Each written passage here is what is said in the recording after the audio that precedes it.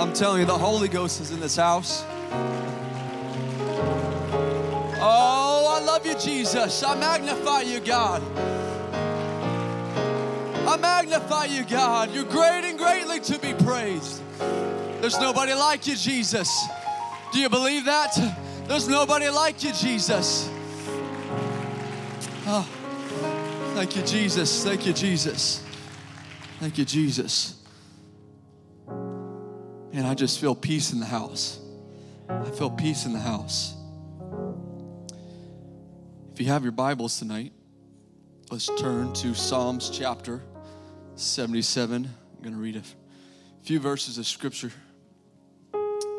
Verse 1 through 10. Psalm 77.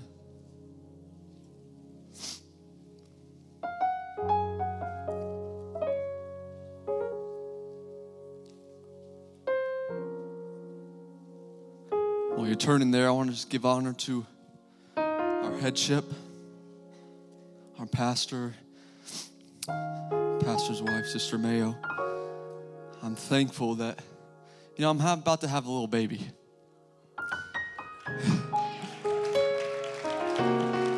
And there's nothing more than I can be thankful of than that child is going to grow up in this church and hear truth.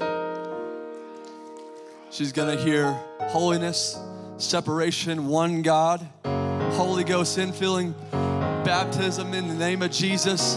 I'm thankful for that. I'm thankful for that. I'm thankful for a pastor that still preaches truth. I'm thankful for that. Give honor to my lovely wife. I appreciate all her help, her prayers. And she's carrying a little promised child. I'm thankful for that. I want to give honor to all the young people. Man, we love our young people. Do you love your young people? This is the next generation. I believe this is the next generation of world changers. I believe that God's going to use this generation in a mighty way. I believe that. And lastly, I want to give honor to all the parents of the young people. They wouldn't be here without you. And I want to give you honor and thank you for all your sacrifice, bringing them consistently to youth on Fridays, to special events. And I want to give honor that there's nothing greater than a young person to see what the man of God brings forth from this pulpit and see it be alive and in action in the home. There's nothing greater than that. And so I give you honor, parents, for doing the work of God and raising up your children in the fear and the admonition of the Lord. Psalm 77. This is a psalm to the chief musician, to Jeduthun, a psalm of Asaph. And it says, I cried unto God with my voice, even unto God with my voice. And he gave ear unto me. In the day of my trouble, I sought the Lord. My soul ran in the night, and I ceased not. My soul refused to be comforted. I remembered God, and I was troubled. I complained, and my spirit was overwhelmed. Selah. Thou holdest my eyes waking. I am so troubled that I cannot speak. I have considered the days of old, the years of ancient times. I call to remembrance my song in the night. I commune with mine own heart, and my spirit made diligent search.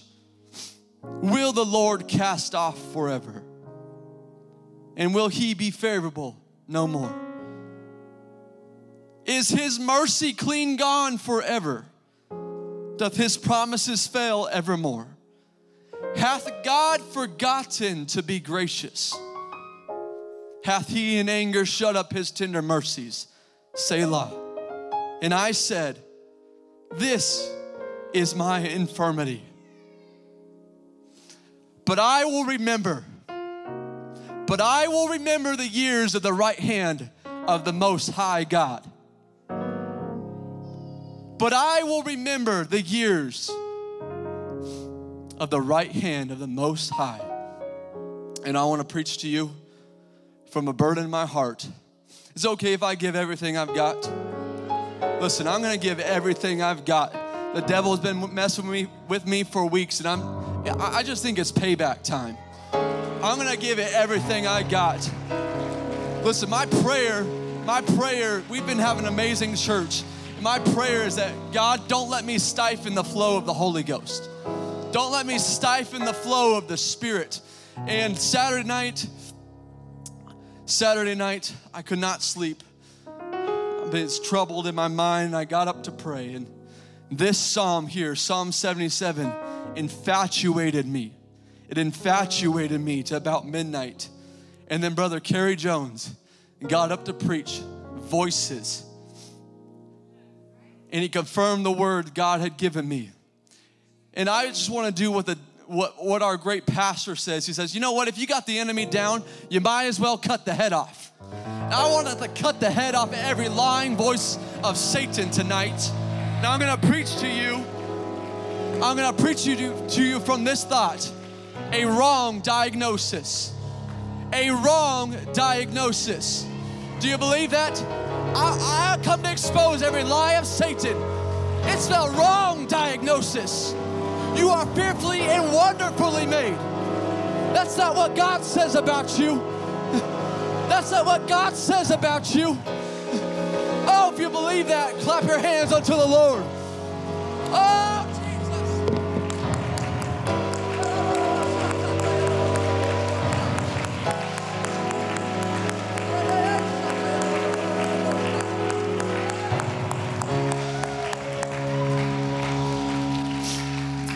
You may be seated. Man, this mic's hot. Psalm 77 is a psalm to the chief musician, Jeduthun, a psalm of Asaph. This psalm is written by Asaph, the great musician and singer of David in Solomon's era.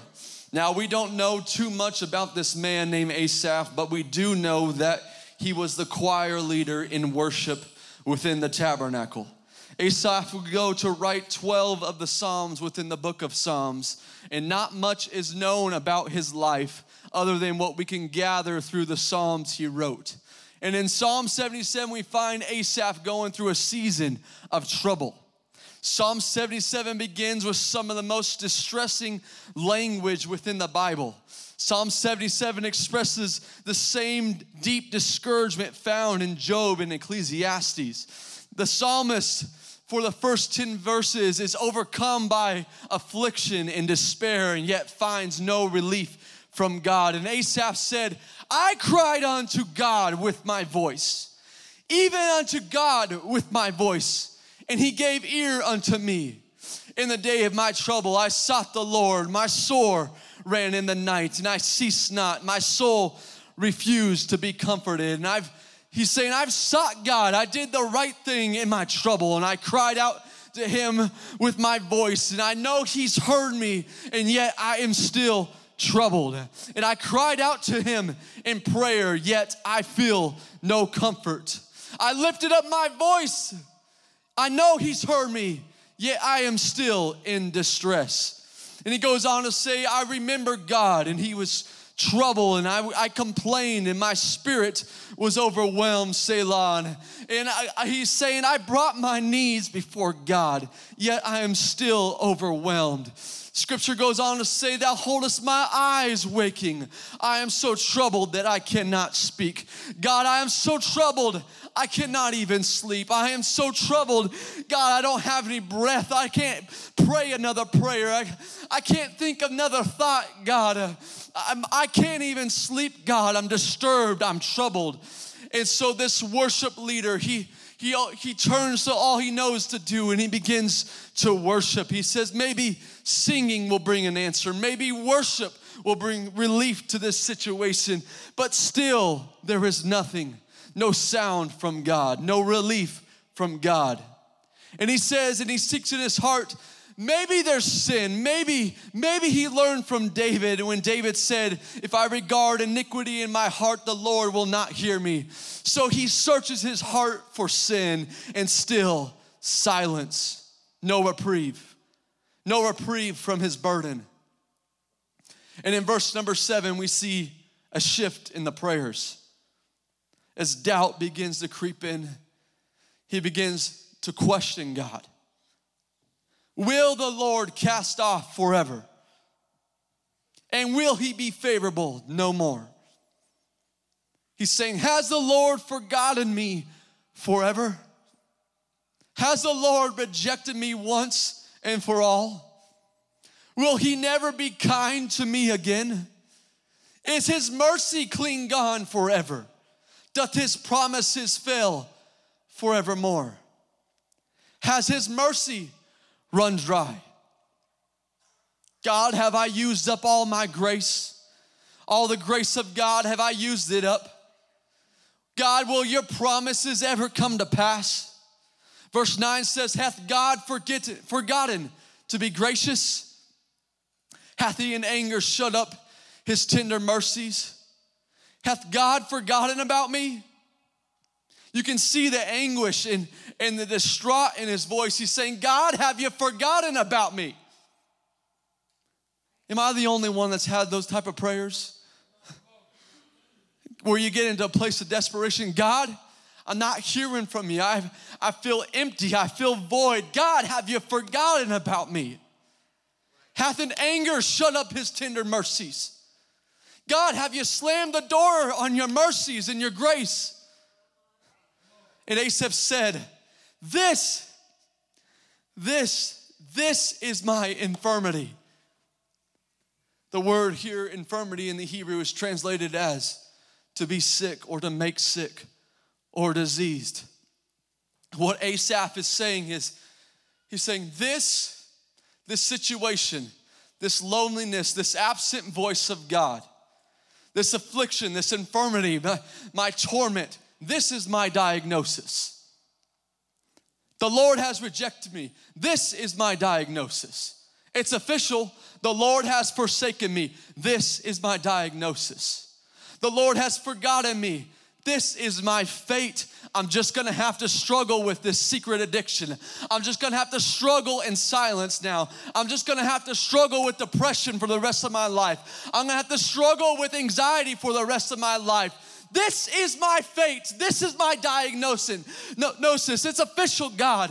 I'm always gonna have marital issues. I'm always gonna have trouble in my life. I'm always gonna struggle feeling insecure.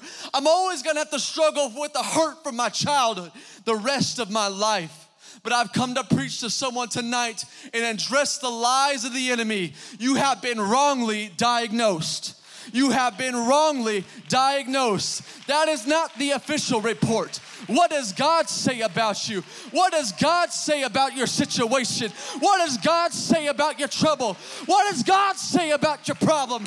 What does he got to say about you? You are fearfully and wonderfully made. You are fashioned after his likeness. You are made in the image of God. What does God have to say about you?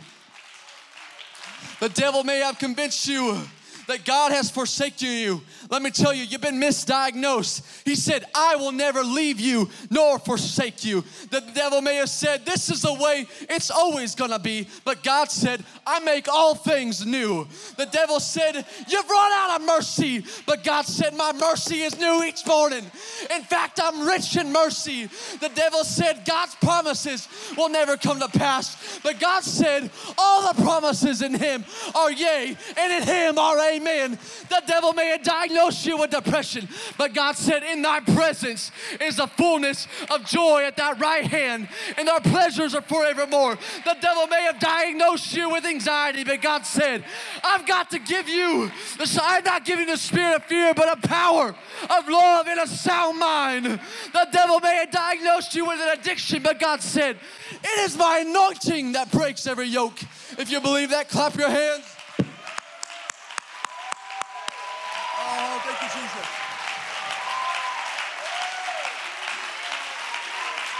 Come on, whose report are you going to believe? I choose to believe in the report of the Lord. I'm going to just go ahead and believe the report of the Lord. I'm not going to listen to the report and the mixed diagnosis of Satan. I'm going to believe in the report of the Lord.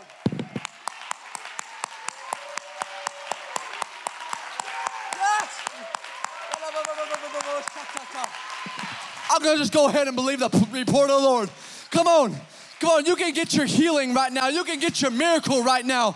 I just believe God can change your mind. I've been praying that the scales will be taken away from someone's eyes. Oh, you are fearfully and wonderfully made.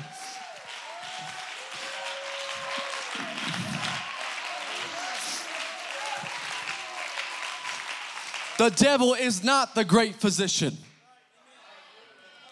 The devil is not the great physician. In fact, he is the father of lies. I choose to believe in the report of the great physician. I'm going to believe in who he says I am.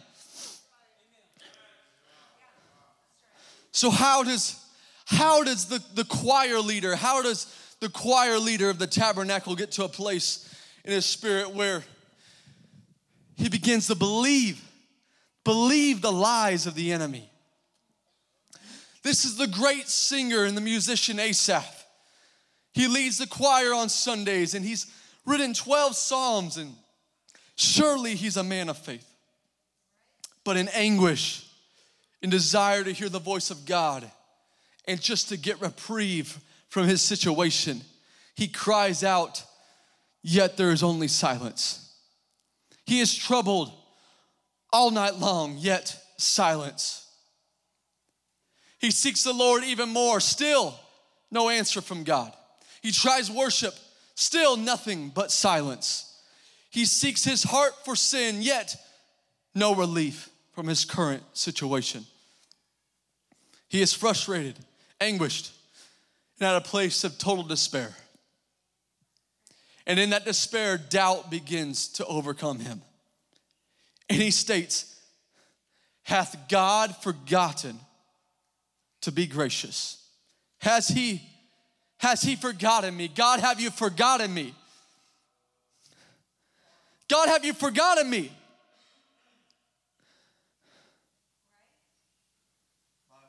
I have a question for you, Asaph.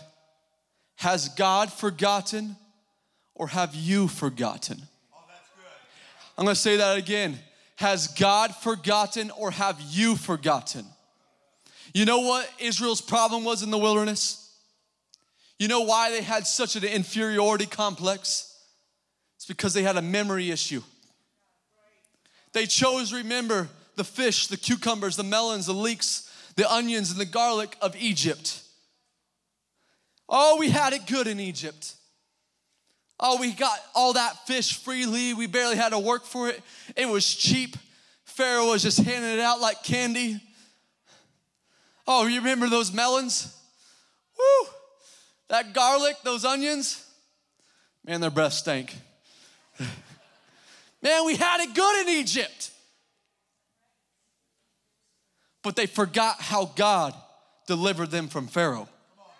They remembered the fish they had so freely in Egypt, but they forgot how God sent 10 supernatural plagues to break the human will of Pharaoh and set them free. They remembered the cucumbers, but forgot how God led them by a pillar of cloud by day and by a pillar of fire by night. And they remembered the melons, but they forgot how God made a way out of no way and parted the waters of the Red Sea into a heap on both sides. And they remembered the leeks, but forgot how God led them through the Red Sea on dry ground. And they remembered the onions, but they forgot how God crushed the entire army of Pharaoh and his chariots under the Red Sea. They had a memory issue. They had a memory issue. It's called selective memory. Sometimes my wife says I have selective memory. Praise God. They chose to forget the miracles he did in Egypt and in the wilderness. They chose to. The devil wants nothing more. He wants nothing more than for you to forget all that God has done in your life. It's the ability to remember that builds our faith. I'm going to say that again. It's the ability to remember how good God is that builds our faith. If the enemies rob you of your faith, he's got your power. And if he's got your power, he's got your potential. I ain't gonna let anything rob me of my faith. He's been good to me. He's been better than good. He's been better than I deserve. Oh, he loved me before I even loved him. Oh, thank you, Jesus.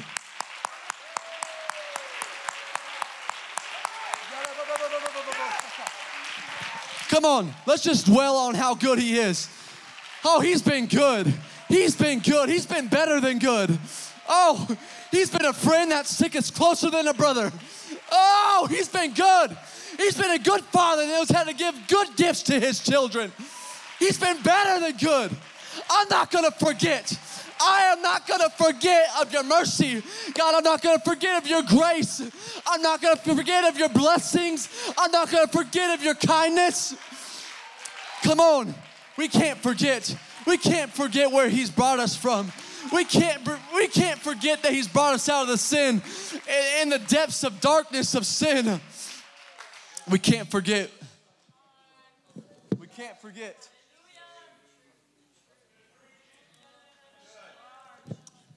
If Satan robs you of your memory, the memory of what God has done in your life, he's got your faith.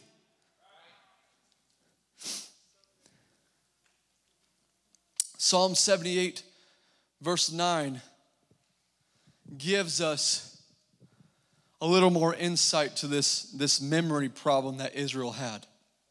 And it says, the children of Ephraim, being armed and carrying bows, turned back in the day of battle. They kept not the covenant of God and refused to walk in his law, and forgot his works. And forgot his works and his wonders that he had showed them. Marvelous things did in the sight of their fathers in the land of Egypt, in the field of Zoan. And he divided the sea and caused it to pass through. And he made the waters to stand as a heap. And in the daytime he led them with a cloud, and at night with a light of fire. And he clave the rocks in the wilderness, and he gave them drink out of the great depths. And he brought streams also out of the rock, and caused waters to run down like rivers. And they sinned yet more against him, provoking the Most High in the wilderness. They forgot his works. They forgot his wonders that he showed them in the wilderness. After all God had did for them, after all of the mighty wonders, after everything he showed them, how he delivered them with his right hand in power, and after all the works God did for Israel, they forgot his works. And when it came time to go up and fight the enemy, Israel being armed with bows, and they are equipped for war, and with God on their side. In the time of battle, they turned back and fled in fear of the enemy. Listen, God has equipped all of us for battle. He equipped the Israelites for battle he armed them armed them for war, and they had bows, and most of all, God was on their side. Yet they retreated as cowards in the day of battle. Listen, God's already equipped you to be victorious. God has already equipped you to be victorious. You just gotta have enough faith to go out into the battle. You just gotta have a little bit of faith, the size of the grain of a mustard seed, to go out into the battle. You gotta faith it till you make it. Just a little bit of faith and go out in the battle. Listen, when you pair what God has equipped you with and with faith, the victory is the Lord. The victory is the Lord's. When you pair the word of God with faith in action, the victory is the words. You're unstoppable force. You're an unstoppable force for the kingdom of God. When I pair my life with the word of God and the faith he has given me, for he has given every man a measure of faith. And that's why I pray, God, help me to use the faith you've given me. God, it may be a little bit, but I'm gonna use it. God, I'm gonna pour myself out. I'm gonna wring out every little last drop of faith. God, because I trust you. I trust in your word. I'm gonna put faith in action For we don't walk by sight, but we walk by faith. Do you believe that? We walk by faith. We gotta have faith. We gotta have faith.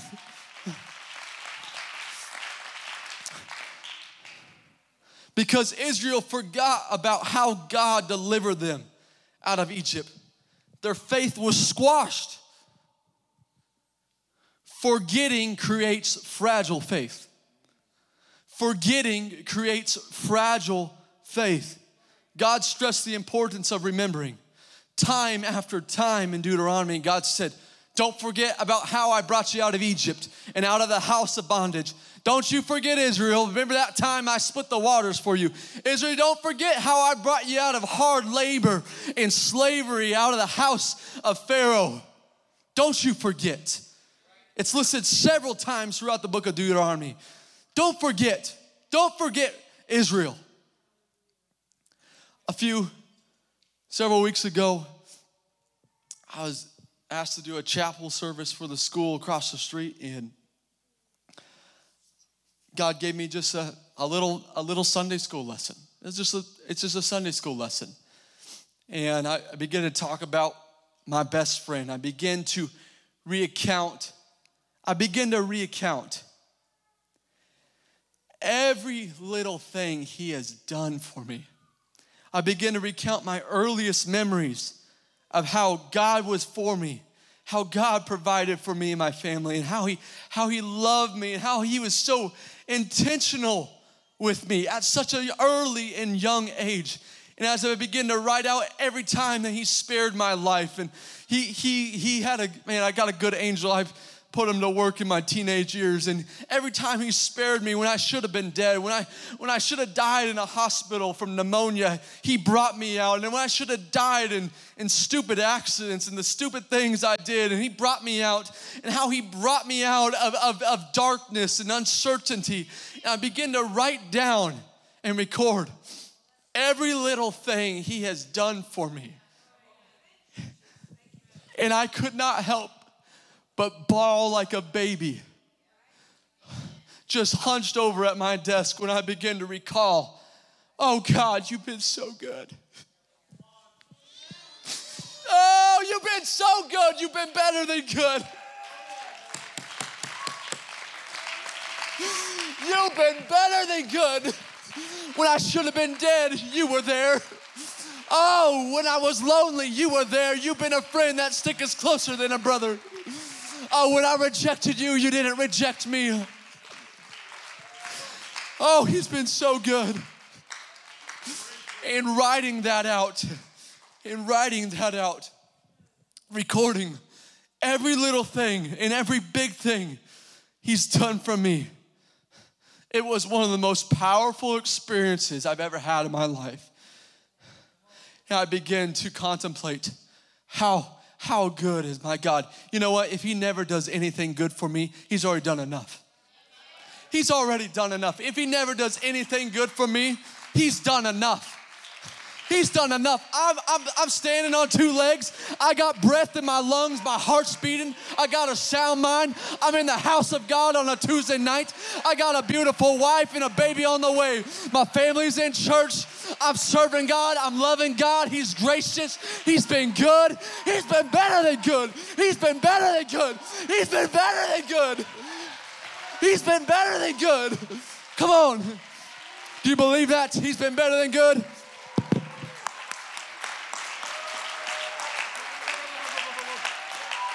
Come on, let's just thank him. We got to thank him. We got to give honor where honor is due. Oh, you've been better than good. You've been better than good. Oh, you've been better than good.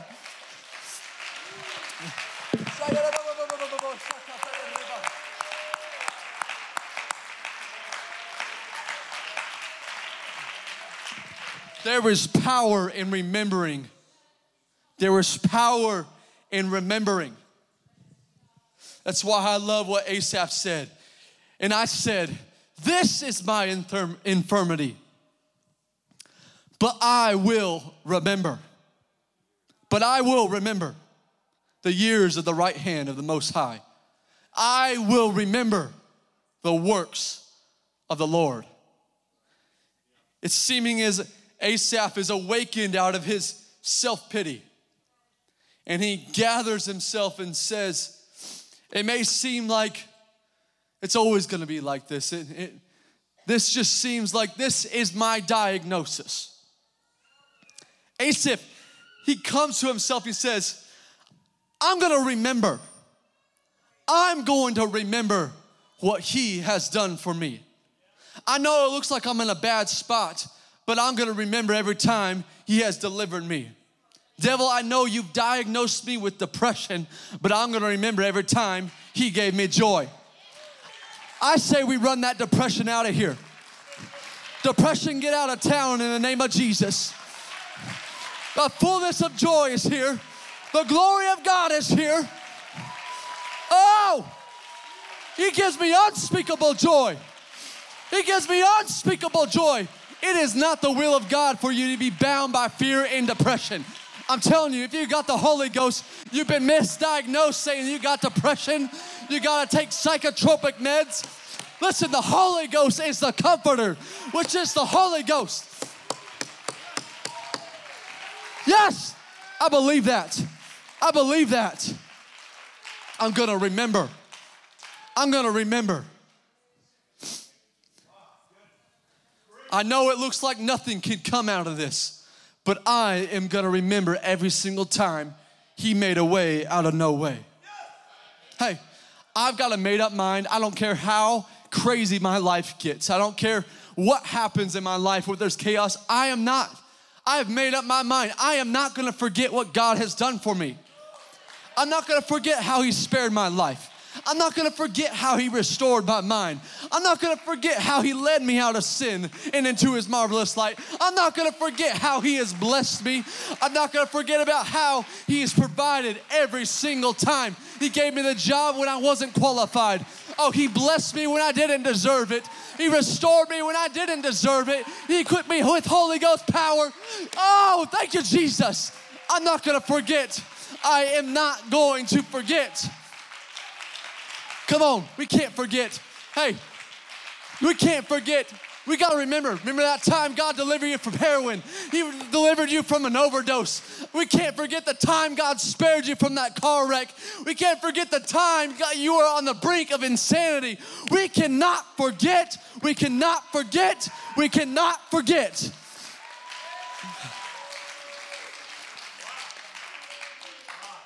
I hope, I pray that some of us have not been saved so long that we have forgotten where he has brought us from. I pray, God, let that not be the case. Let that not be the case for Cornerstone, God. Oh, let that not be the case for Cornerstone. God, we will always remember where you brought us from. God, I remember when you brought us from Broadway and across the street, God. And I remember when you brought us across the street into this building, God.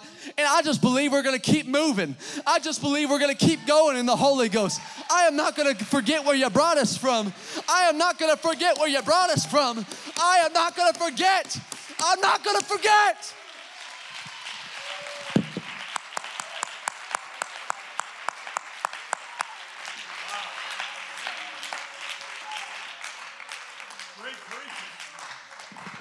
Can I just expose some tactics of the enemy? Scripture says, let Satan should get advantage of us. We are not ignorant of his devices. We're not ignorant. Listen, you know why the devil fights you so hard on Bible reading? Let me tell you why he fights you on Bible reading. It's because if he knows if you get the word in you, you're going to start remembering some things. If you get the word in you and it's in your heart and it's upon your lips, you're going to start recalling some things that God's done in the past. You're going to remember, you know what? His word still stands today. It's still in action today. It's still alive today. God, I don't know how you're going to get me out of this storm, but if you did it for Noah, you can do it for me. God, I don't know how you're going to bless me out here in the wilderness, but if you did it for Abraham, God, you can do it for me. God, I don't know how you're going to get this giant out of my life, but if you did it for David, you can do it for me. God, I don't know how you're going to use me, but if you did it for Moses, you can do it for me. God, I don't know how you're going to forgive me even when I denied you 3 times. But you did it for Peter. You can do it for me. I just believe that word still applies to us today. I just believe it. I believe it. Hey, that word is alive today. It's dangerous to forget. It's dangerous. Forgetting what the Lord has done in your life opens the door for the false physician to come in and start making some wrong diagnoses. Listen, the devil he ain't got no medical degree. Why are you listening to somebody that ain't got no medical degree? He's the false physician. Listen, he hasn't got one diagnosis right. He's the father of lies. The truth is not in him. He's the false physician. Why are you listening to him? Man, that's like taking a medical advice from Dr. Google. Man, you type in you got a headache, next thing you know, you got some kind of a spinal disease and you're gonna die within 24 minutes. Don't be listening to the false physician. Don't be listening to him. His doctor reviews are awful. Let me tell you, they're awful. Don't be listening to him. Listen, the devil is playing the same game. He's been doing this misdiagnosing stuff since the beginning of time. It started back in the garden. Adam and Eve, they sin. They eat the fruit. And the Bible says that their eyes were open and they knew they were naked. And nakedness is a type of shame. And so they try to cover up their sin the best they can. They sew some fig leaves together and God goes down to walk with Adam in the cool of the day. And Adam is hiding in the garden and the Lord calls out to Adam and he says, "Hey, Adam, where are you?"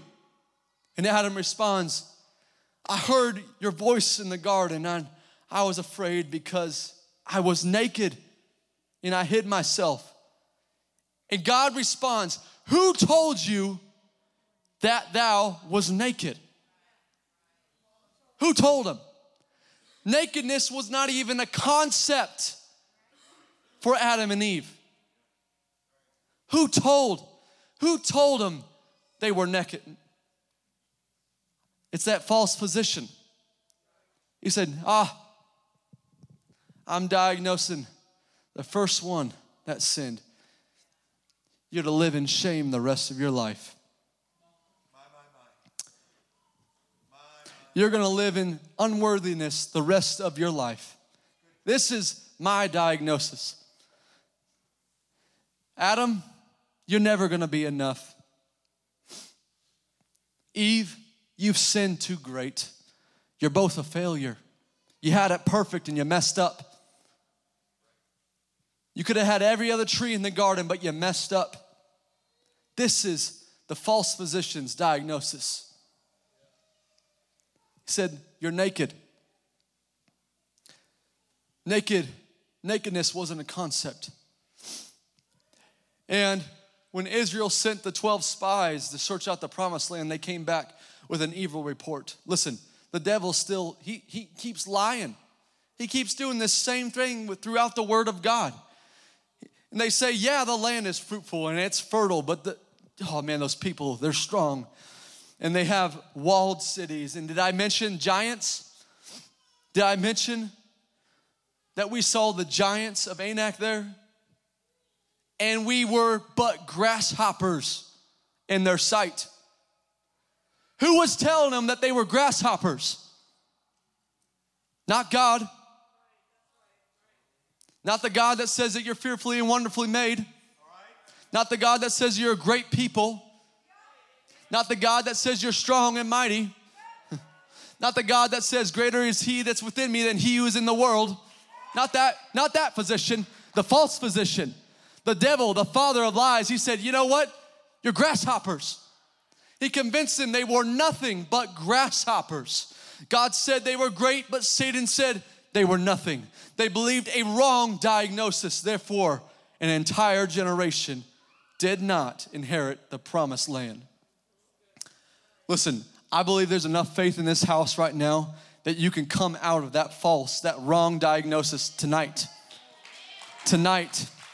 I believe this with all my heart. I feel the anointing of God from the top of my head to the soles of my feet. I believe there is deliverance in the house tonight. Why wait? Why wait? If God's got restoration, why wait? If you need healing in your mind, why wait? Oh, why wait? Oh, come on. I believe that. We need to believe that right now. Come on, I'm getting close to wrapping up, but we need to believe that right now. God, I pray for faith to rise right now. If you got the Holy Ghost, pray in the Holy Ghost. Jude chapter 1, verse 20 says, building up your most holy faith, praying in the Holy Ghost.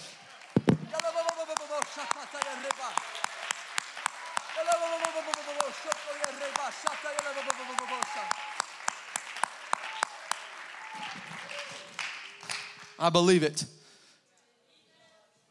Jesus is by far the greatest example of overcoming a wrong diagnosis. Jesus was accused and labeled as a child of an illegitimate relationship, but in fact, he was the Son of God. Jesus was thought to be a nobody from Nazareth, but in fact, he was the King of Kings and the Lord of Lords. And Jesus was labeled as just a carpenter, but in fact, he was the God who created the heavens, the earth, and the sea. And Jesus was marked and accused to be as a glutton, but in fact, he was the bread of life. Jesus was accused to be a blasphemer, but he only spoke truth. Jesus was thought to be a prophet, but in fact, he was the Almighty God in Christ. Jesus was perceived as just a teacher, but in fact, he was the source of all wisdom. Jesus was accused of attempting to be the king of the Jews, but in fact, he is the King of Kings and the Lord of Lords. He is the King of the world. They would diagnose him as dead and lay his body in a tomb, but in fact, he would rise up again on the third day and reign forevermore. Come on, if you got Jesus, you got power to overcome. If you got Jesus, you can change. If you got Jesus, there's a chance to be transformed. If you got Jesus, you got a chance to be delivered. Just let Jesus touch your life. Let Jesus speak into your life. Let the great physician talk to you.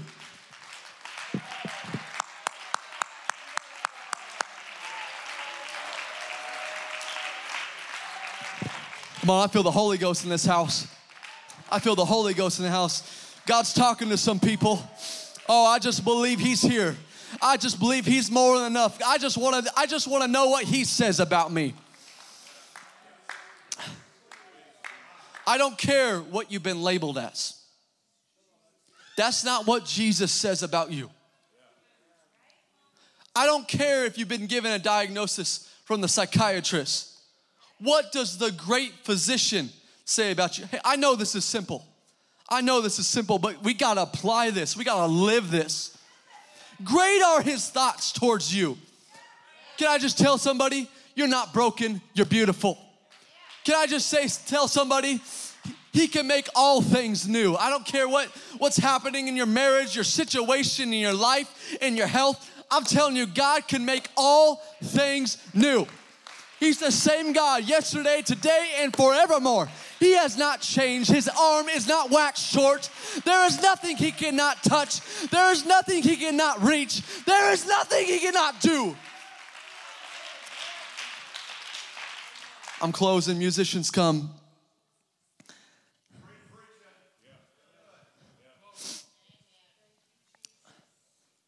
I was reminded reading this.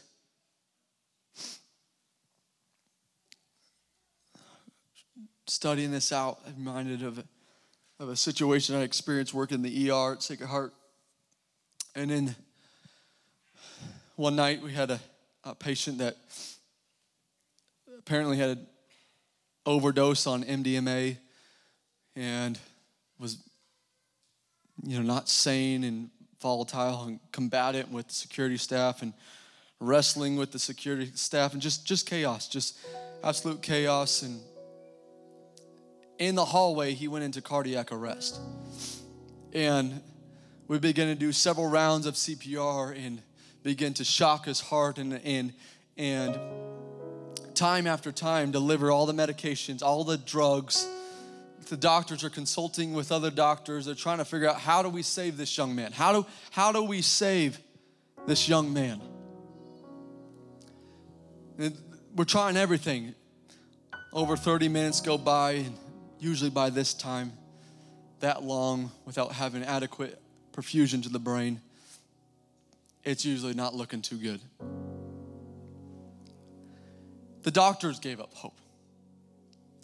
A common phrase they use at the end of a traumatic event or cardiac arrest or resuscitation is they ask, does anybody else have any other suggestions? Anybody else have any thoughts? We've tried everything. We've thrown the book at them. We've done everything in our power to resuscitate this young man. And it's common when you don't feel the pulse, the doctor in the world has the authority to declare death. They've gone to the medical school, and they have the authority to practice medicine. Emphasis on the practice. Listen, the God that created this human body, he ain't practicing. He knows what he's doing. He knows what he is doing. He created you, every cell, every organ, every organelle in your body, he created himself. He formed you in your mother's womb. He's not practicing. He's perfected it. He's a good God. And the doctor, we've tried everything else. We exhausted all resources. Exhausted all resources. Is there anything else you guys think we can do? No response. We just assume. That's it. That's it. It's done. The doctor declares, okay, time of death, 8:17. Diagnosed. Death. That's what's going to be written on his death certificate. He's going to be placed in a body bag, put a toe tag on, and this is his diagnosis. This is his fate. This is his fate.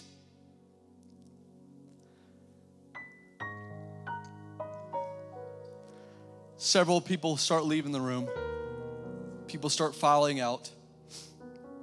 I don't know what made me do it. I just felt one more time for a pulse. Just felt one more time. And as I began to feel for a pulse, to my shock, my disbelief, there was a pulse. He had been declared dead by a practicing physician, but there was still life in him. There was still life in him. Let's all stand in the house. I'm reminded of the story of Eutychus in Acts chapter 20, verse 9 through 12. Scripture says, and there sat in a window a certain young man named Eutychus, being fallen into a deep sleep. And Paul was long preaching. He sunk down with sleep and fell down from the third loft and was taken up dead. And Paul went down and he fell on him. And embracing him said, trouble not yourselves, for there is life in him. They said he was dead, but Paul said there's life in him. And I just believe I have such a burden for this. I have such a burden for somebody that feels like my situation is dead. My ministry is dead. I've given up hope on my marriage.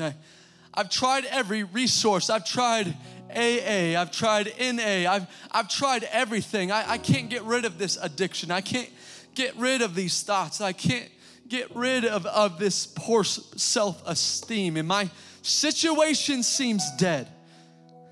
But I'm telling you, there is life. You've been misdiagnosed. There is life in the house. There is life in this house.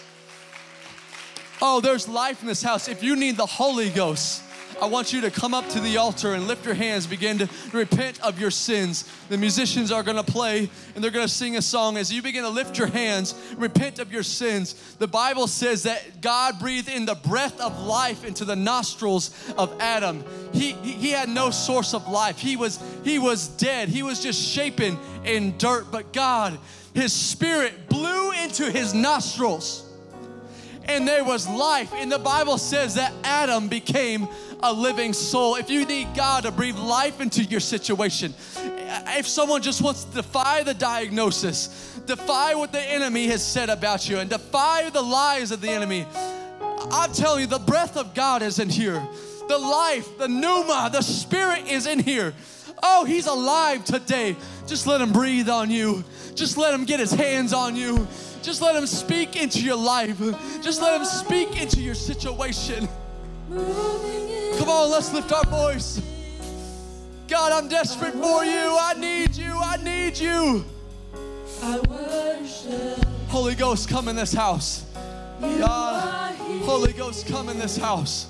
Speak into every life, every situation, every mind. God has not forsaken you. Oh, He has not shown up His mercies towards you. Oh, just remember how good He is. Just give Him another chance. They that wait upon the Lord shall renew their strength. Oh, they shall mount up on wings like eagles. Oh, they shall walk and not grow weary. Oh, they shall run and not grow faint. Holy Ghost, come in this house. I worship you.